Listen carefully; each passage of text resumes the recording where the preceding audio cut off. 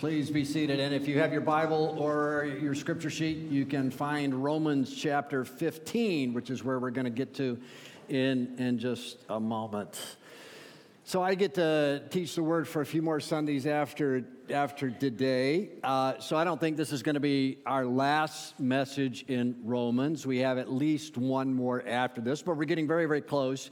And we're getting into some of the apostles' final thoughts in his epistle. We pick up our reading and our study today from Romans 15, from verses 8 through 18.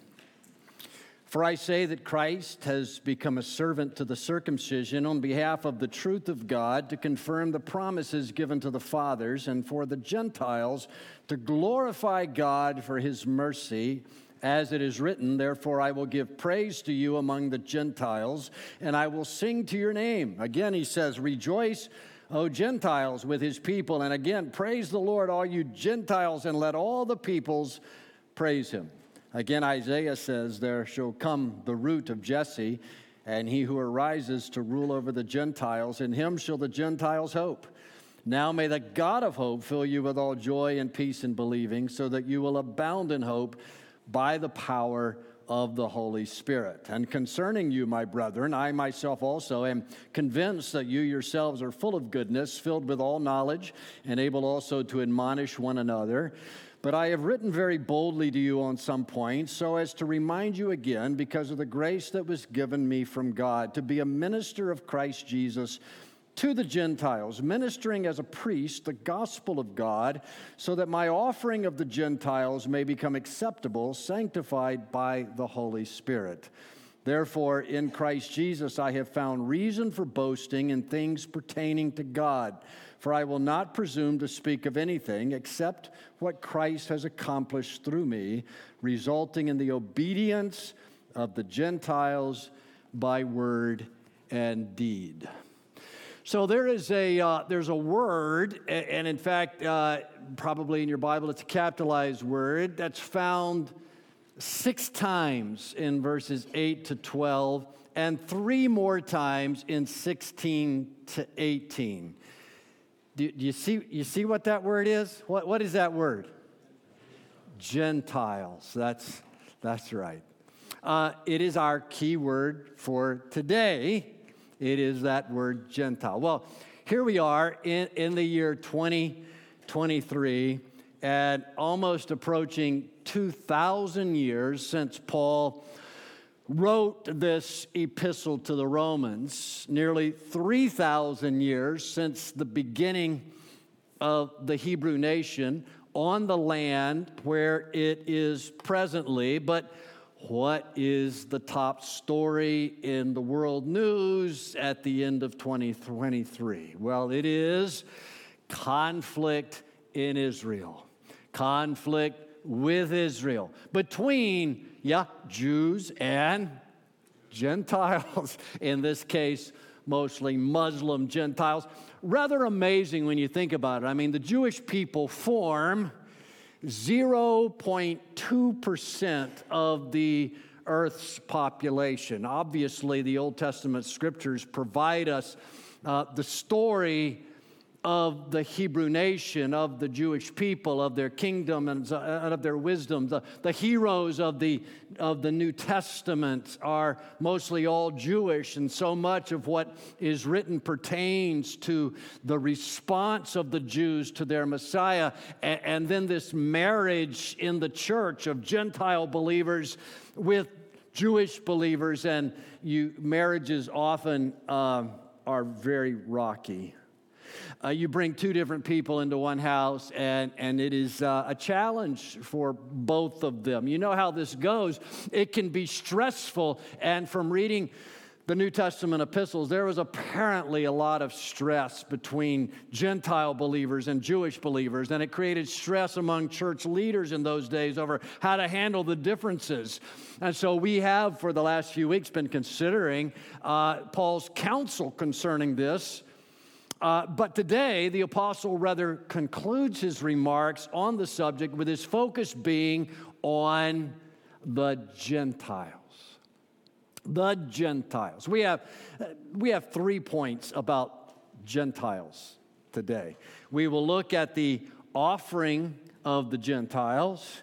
We will look at the obedience of the Gentiles, but we begin with just a recognition of the focus on Gentiles in Paul's writings. Paul himself, you know, was a Jew. He was a model Jew. He was a purebred Jew, but his calling from God was primarily towards peoples from the Gentiles. It didn't start that way. Paul's ministry pattern was always to go into a city, and he would head toward the prominent gathering places, often synagogues for the Jews, but over time, he turned more and more to the Gentile world as his focus. In Ephesians 3, Paul said that he landed in prison because of his devotion to the Gentiles. And there he also wrote this in Ephesians 3:8, "To me, the very least of all saints, this grace was given to preach to the Gentiles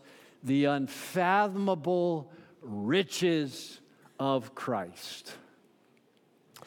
In a month, I will deliver my final address to North Park Church. I don't know yet what that's going to be. I'll be as interested, more interested than you, I expect. But this verse was the passage that I spoke from at the end of my 24 years at Covenant Presbyterian Church in Palm Bay, Florida. Ephesians 3:8. I could easily go there again because I just feel it so deeply. What a privilege it has been to declare the extraordinary riches of Christ for 4 decades, and mostly to Gentiles. For me, I guess it was always assumed that my mission was going to be largely among Gentiles. I grew up knowing precisely 0 Jewish people.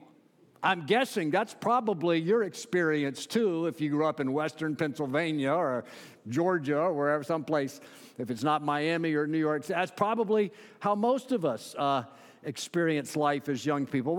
What grabs me about that verse I quoted from Ephesians 3, though, it's the message more than the audience. It's about preaching the unfathomable riches of Christ. But for Paul, the audience was a big part of his thinking. He was very mindful that he was bringing a word that would usher in a new day in redemptive history, a new entity, this international body of redeemed persons who formed the church. And he was always blown away by what God was up to. So back to Romans 15 now, verse 9. You look at that, you see the Gentiles get to glorify God for his mercy. Verse 10, the Gentiles get to rejoice with God's holy people. Verse 11, the Gentiles are now worshipers. Verse 12, the Messiah from the line of David and Jesse includes in his realm Gentiles and has given these hopeless ones new hope. So all of this is quite spectacular. And as a group of mostly Gentiles, we can read this and say, praise be to God. We probably should do that. Praise be to God. PBTG, like PBJ, which you are living in so vibrantly as a people. So we are a congregation of worshipful, hopeful Gentiles about to celebrate the birth of one who was ostensibly a Jewish Messiah. But then he becomes our Messiah, our King, our Savior as well. The people who walked in darkness, they shall see a great light, right? All of these Old Testament passages, and if you look at our text, Paul quotes 4 times, 4 passages that look forward to that reality of this Jewish Messiah becoming a Gentile Messiah as well. And you and I can look back at the same truth, but the reaction is the same. Whether you look forward to the Jewish Messiah rescuing Gentiles or backwards to the Jewish Messiah rescuing Gentiles, the reaction's the same. There is hope, there is joy, there is peace. And that sounds a lot like a Christmas card, doesn't it? Because it is. It is the gospel, which is the power of God unto salvation for all who believe, the Jew first, but also to the Greek, to the Gentile. So, Time to turn to your neighbor and say, Merry Christmas, you happy Gentile. Go ahead.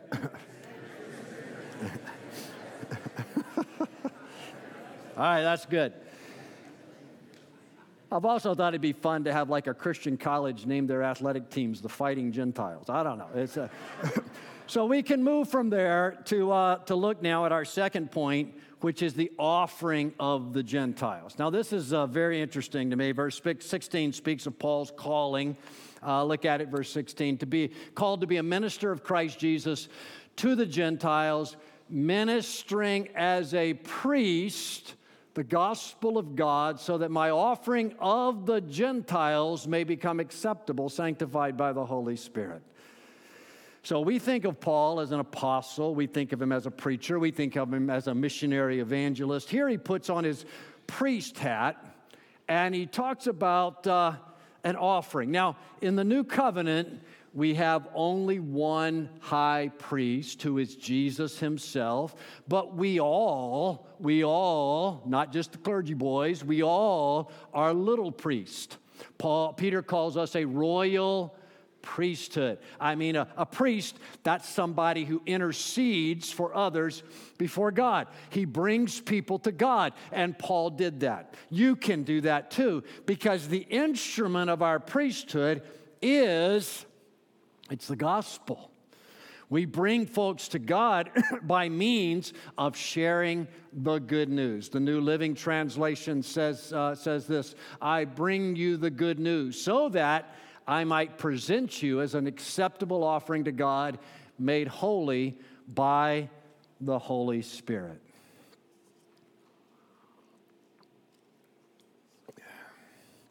So, Paul sees himself functioning as a priest, but the interesting thing is what he sees as his offering.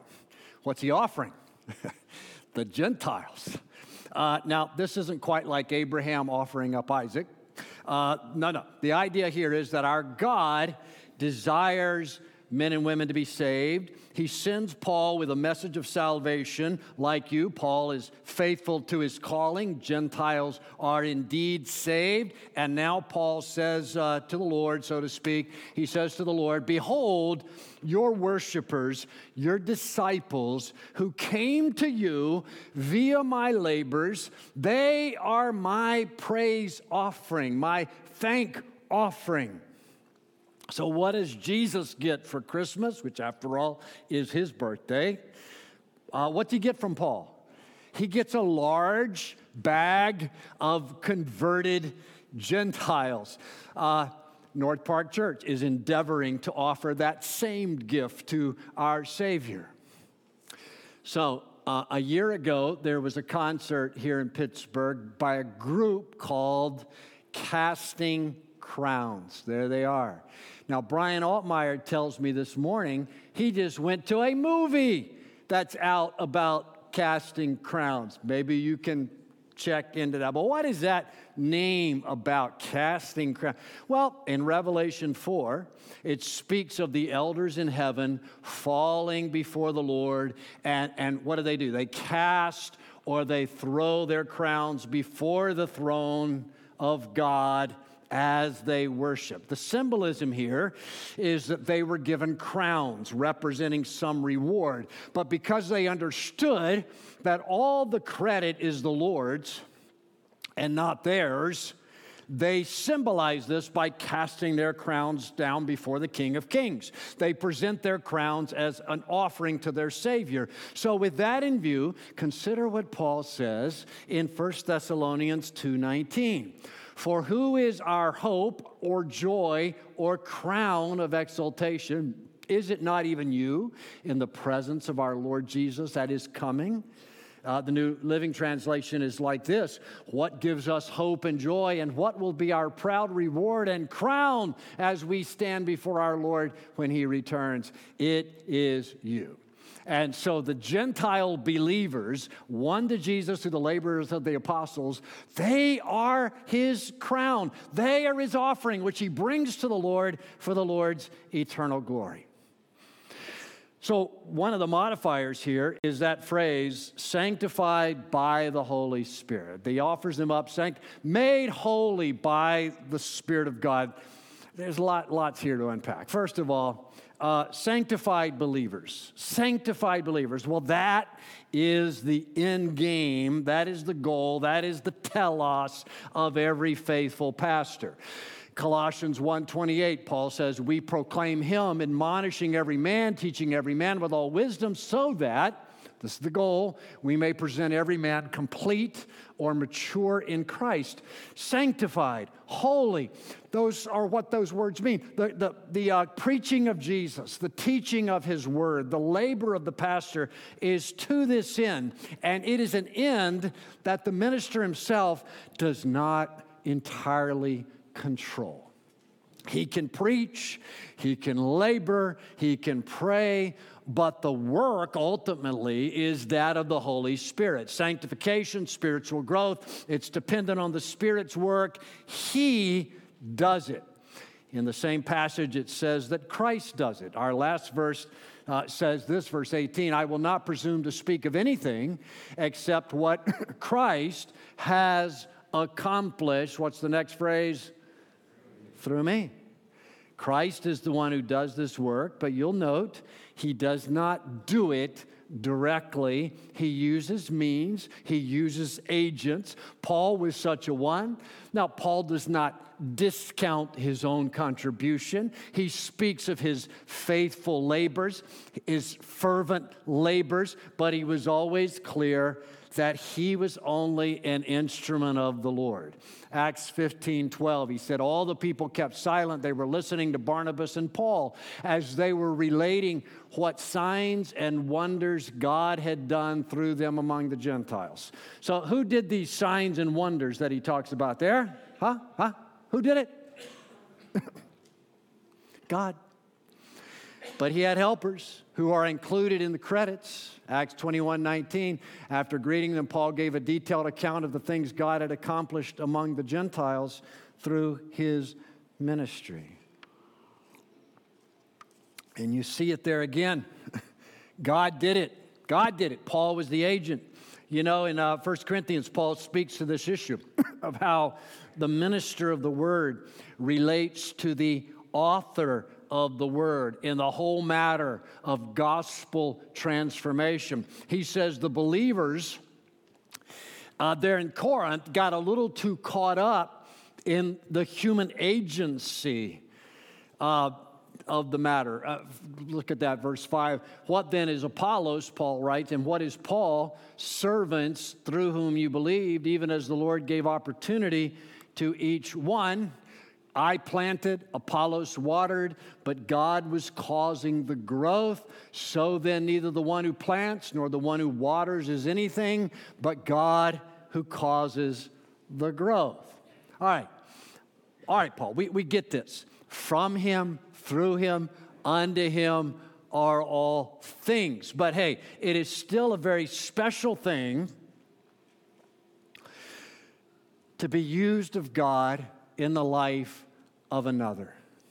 It just is. And Paul doesn't skip over that. He even speaks of boasting, verse 17. Therefore, in Christ Jesus, I have found reason for boasting in things pertaining to God. Now, wait a second. I thought we weren't supposed to boast. Yeah. I thought this was all of grace, no room for boasting. Well, the answer to that is it depends. Are you boasting in what you have done, in what you are doing? Are you boasting in your power and your magnificence? That would be a problem. But note that Paul says, in Christ Jesus, I have found reason. Paul speaks here of boasting in the Lord, unto the Lord, making much of his saving work. That's not only permissible, guys, that is our eternal joy. That is our eternal occupation, boasting in what Jesus has done. You who were Steelers fans back in the 1970s, Did you glory in your team? I'm sure some of you did. I mean, I watched those Super Bowls way down there in Florida, and I mean, you couldn't help but be impressed. If I were a burger in those days, I would have joined you in glorying in the success of our team. Was it sinful pride so to do? No. By no means.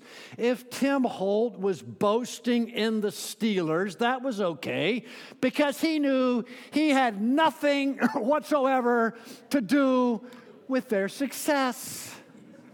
He just enjoyed being associated with it in some way. He was glorying in the success, in the victory won by another. That is what Christian boasting is like. So, 2 Sundays ago, I mentioned having lunch. There's the picture on November 19 in my hometown with 2 couples, 4 friends, all of them who came to faith in Christ through our youth ministry back in the late 70s, early 80s. That was mightily blessed of God. And we shared lunch together and at Sonny's Barbecue on I-75 and 484. These Sonny's, they're like every other block in Central Florida. I come to Pittsburgh, I'm like, where are the barbecue places? You gotta go to Cranberry, and there's just that Smoky Bones place, which isn't that great. But Sonny's, they're everywhere. And so we had lunch at Sonny's, but all of them came to the Lord through our men. We remembered as we shared together the great things the Lord had done for us. We talked of what we had seen and what we had experienced. And we get that it was all of God. We were 6 nobodies who experienced the power and love of God to change our lives. And then we had experienced, by this point, a half-century of His faithfulness to provide for us at every point, in every way. But brethren, this is remarkable. Our marriages were intact. Our kids, most of them anyway, following the Lord. We were still in the church after all these decades, still hopeful of heaven when we die, still clinging to the truth. We are involved in those things, sure, but they are all the graces of our Savior, the undeserved mercies of the Lamb. We did some boasting on that day for sure, but it was all gospel boasting. It was bragging on our Savior and how sweet and wonderful and satisfying He is. Now, we're going to have all eternity to brag on the Lord, and that means you all get a turn. But today, I'm just going to go around and call on some people, and that's just to get your adrenaline up when I said that. People are like, oh, is he going to call on me? Oh, no. But now that you're more awake, I'm going to ask Phil and Laura and Kim to come on out. I've asked 3 people they've had no preparation, no notice for this. Last minute, I said, could you do this? And they said, okay. And I asked them, in part because I'm aware of their story. And Kim, for example, did not grow up in a particularly Christian context. She's been there for a long time now. And Phil and Laura made a commitment to Christ as full-blown adults. And God's done a good thing in all these folks. And so I asked them just to share briefly with us something. I just said, you guys get 2 to 3 minutes to boast in Jesus and tell everybody what He's done for you. That's about it. And I'm interested in what they're going to have to say. So the rest of you are off the hook today. But boy, I wish we could just have time to go around and all of you brag about Jesus and what He's done in your life. But we'll do that for all eternity. Kim Runyon, talk to us about the Lord. First of all, you should know that I am a great sinner. And I have been aware that I was a great sinner from the time I was little. And when I was 17, I went to a Young Life camp, and I found the solution for my sin. And I learned that Jesus came into the world to save sinners like me. And he's not finished with me yet. I am still a great sinner, but I am saved by a mighty God. And he began a good work in me, and he will be faithful to complete it in the day of Christ Jesus. And I praise God for my salvation. I praise him for his everlasting love for me. I praise him for drawing me with loving kindness to him. Okay, good stuff. Now, I get to do follow-up questions, but I don't necessarily have any for Kim. I just want to say, so it's been all of these I didn't call on any really young folks for this. These folks are veteran. They've been in the Lord, and in part, that's what I wanted to have people that have been in the Lord a while, in order that we can celebrate. You know, we all celebrate 17-year-old. She hears the gospel through Young Life. My wife came to faith through campus life in Bradenton, Florida, not a Christian background. But that's the power of the gospel. But then the power of the gospel not only changes our lives, but it keeps us and preserves us. And you're not 17 anymore. So you've had a few years to test his faithfulness. And it's been good. It has been. Okay. Laura, how about you?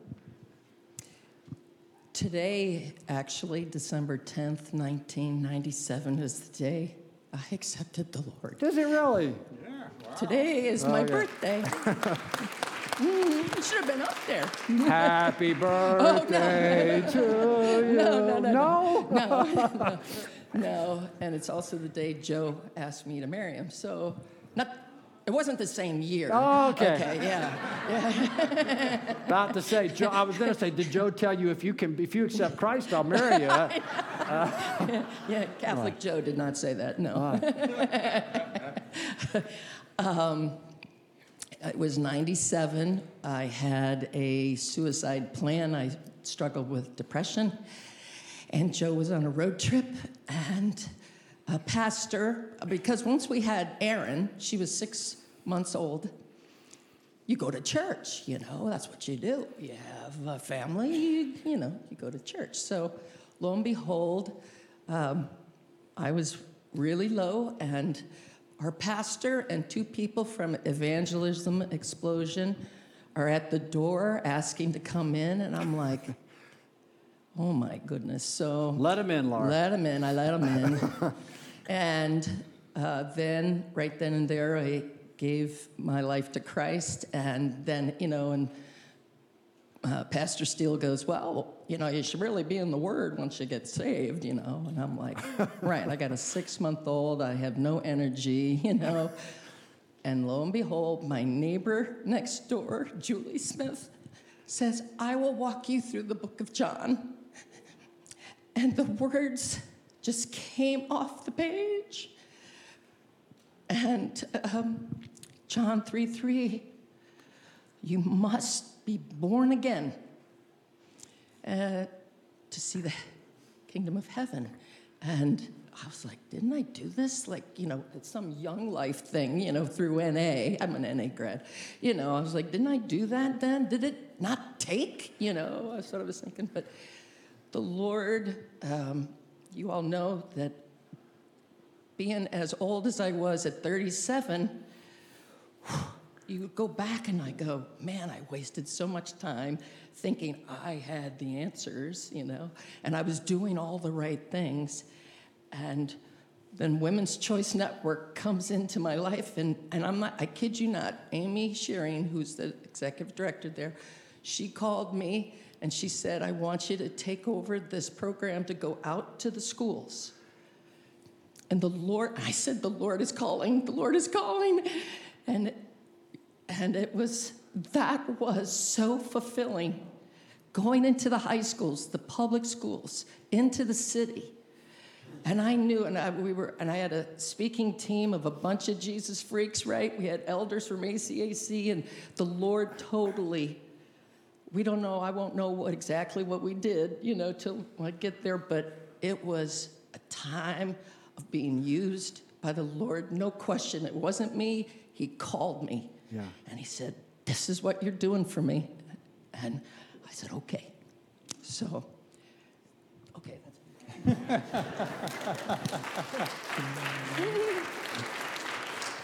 If I may offer a side note, It's humbling. Ron Steele was the pastor that led Laura to Christ. His dad was an elder at our church in Ocala. His dad actually said this when he found out Beth and I were engaged. He looked at me and he said, "Congratulations." And he looked at Beth and said, "It's not too late to change your mind." All right. Oh, okay. This is the first time I've given my testimony in front of my mother. So I'm not sure how I'll change it, but she's here today. I grew up in a, Christian family, one of six, the second oldest, and went to church, heard the gospel probably several hundred, if not 1,000 times. And growing up in that family, we read the Bible every night at dinner time.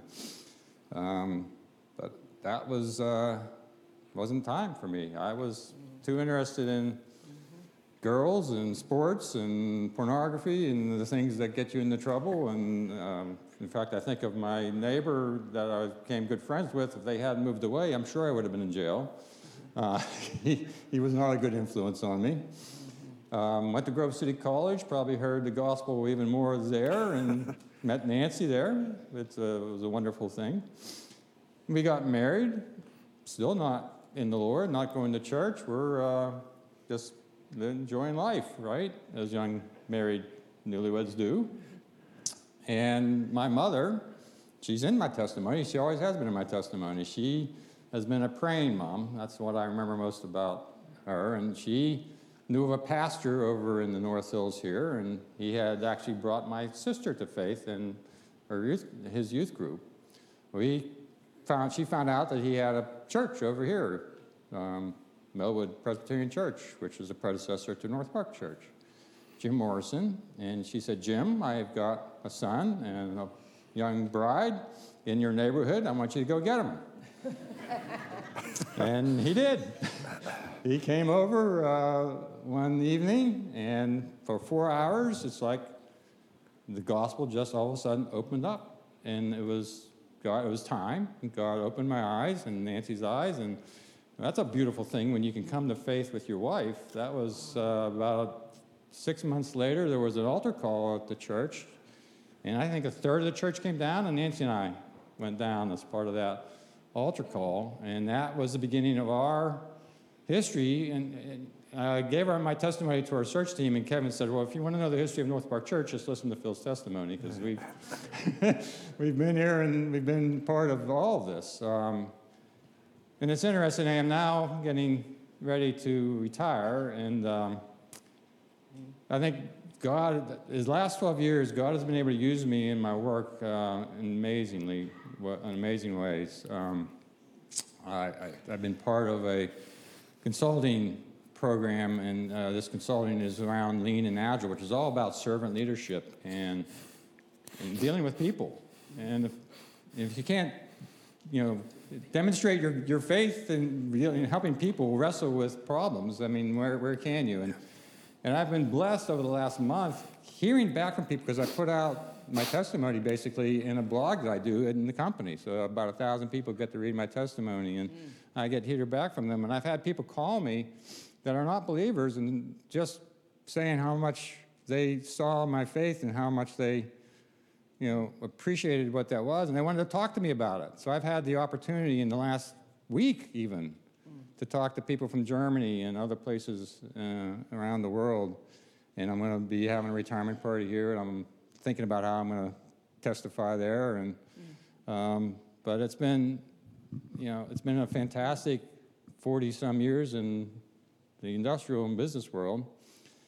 And I'm going to retire, and Nancy's a little bit trepidatious about that because of all my energies and what I'm going to do with them. And I said, "Don't worry, dear, I'm going to inflict them on all of you." So be prepared. So anyway, that's what God's been doing. Can I just say one? I know, Dan, you're on time. The one other thing I want to boast on God about is the search team that I served on. He called me to that team. I felt very inadequate on that team. And that team was used by God to bring Dan Henley to this church. and to preach the word of God and to be an example of Jesus loving on us. And that I will give God all the glory. Thank you, guys.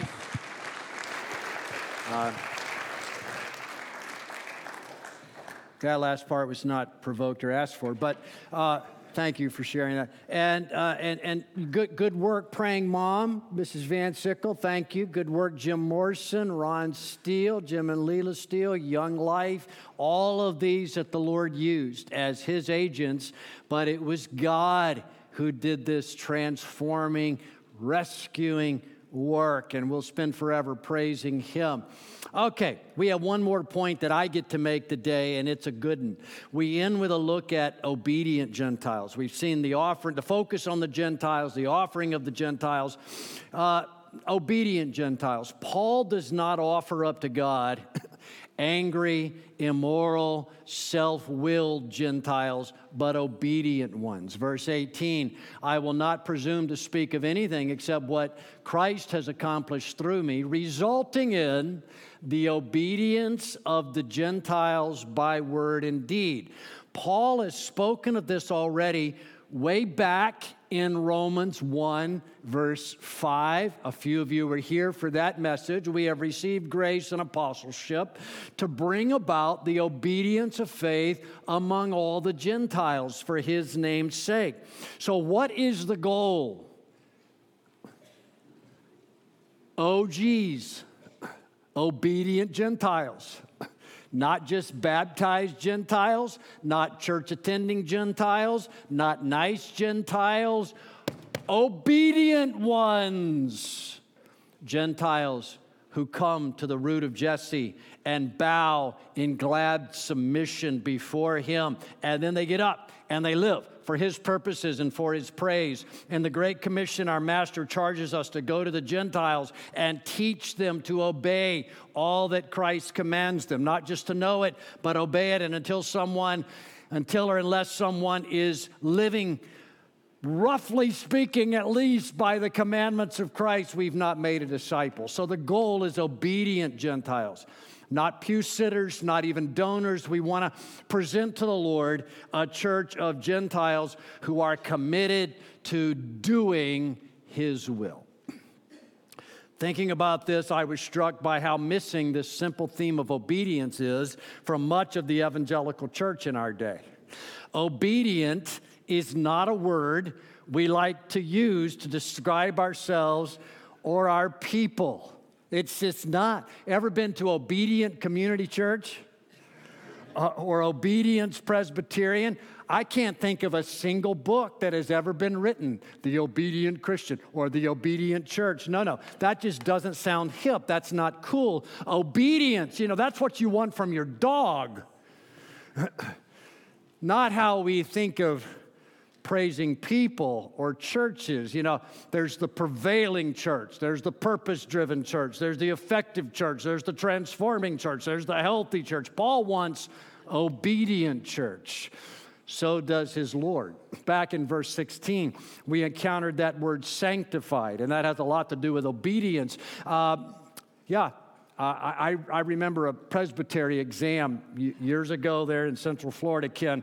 The candidate was asked what sanctification was, kind of thing Presbyterians talk about at Presbytery meetings. What is sanctification? And he gave an answer somebody taught him was really wise. He said, sanctification is the process by which we become more and more aware of how sinful we are.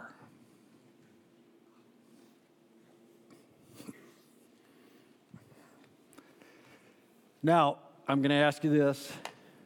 Is that true?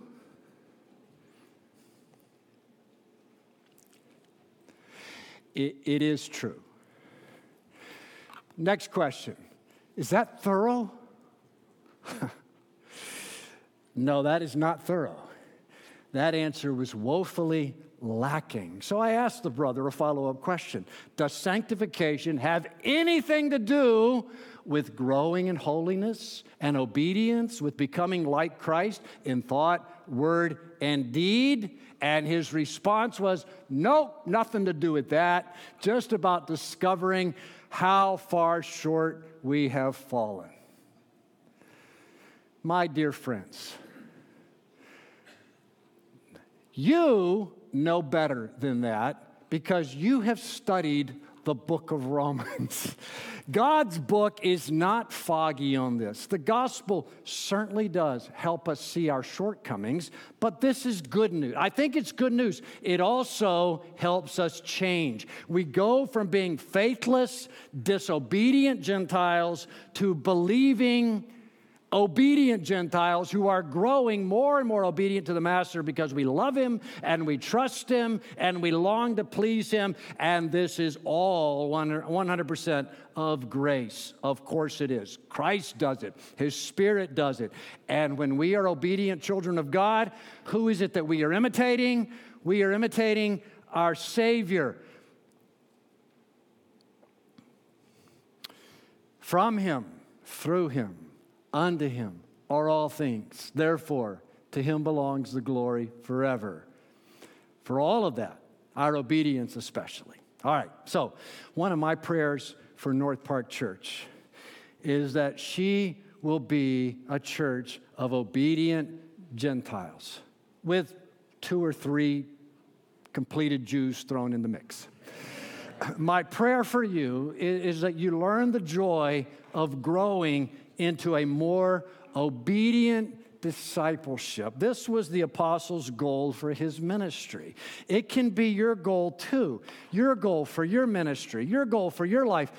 For many years now, one of my regular prayers, especially as I awaken to a new day, is this: Father, make this day, the 10th day of December, 2023, the most obedient day of my life.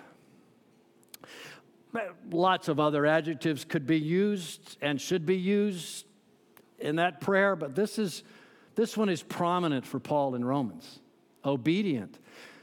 Father, Holy Spirit, precious Savior, make this day the most obedient that I have ever lived.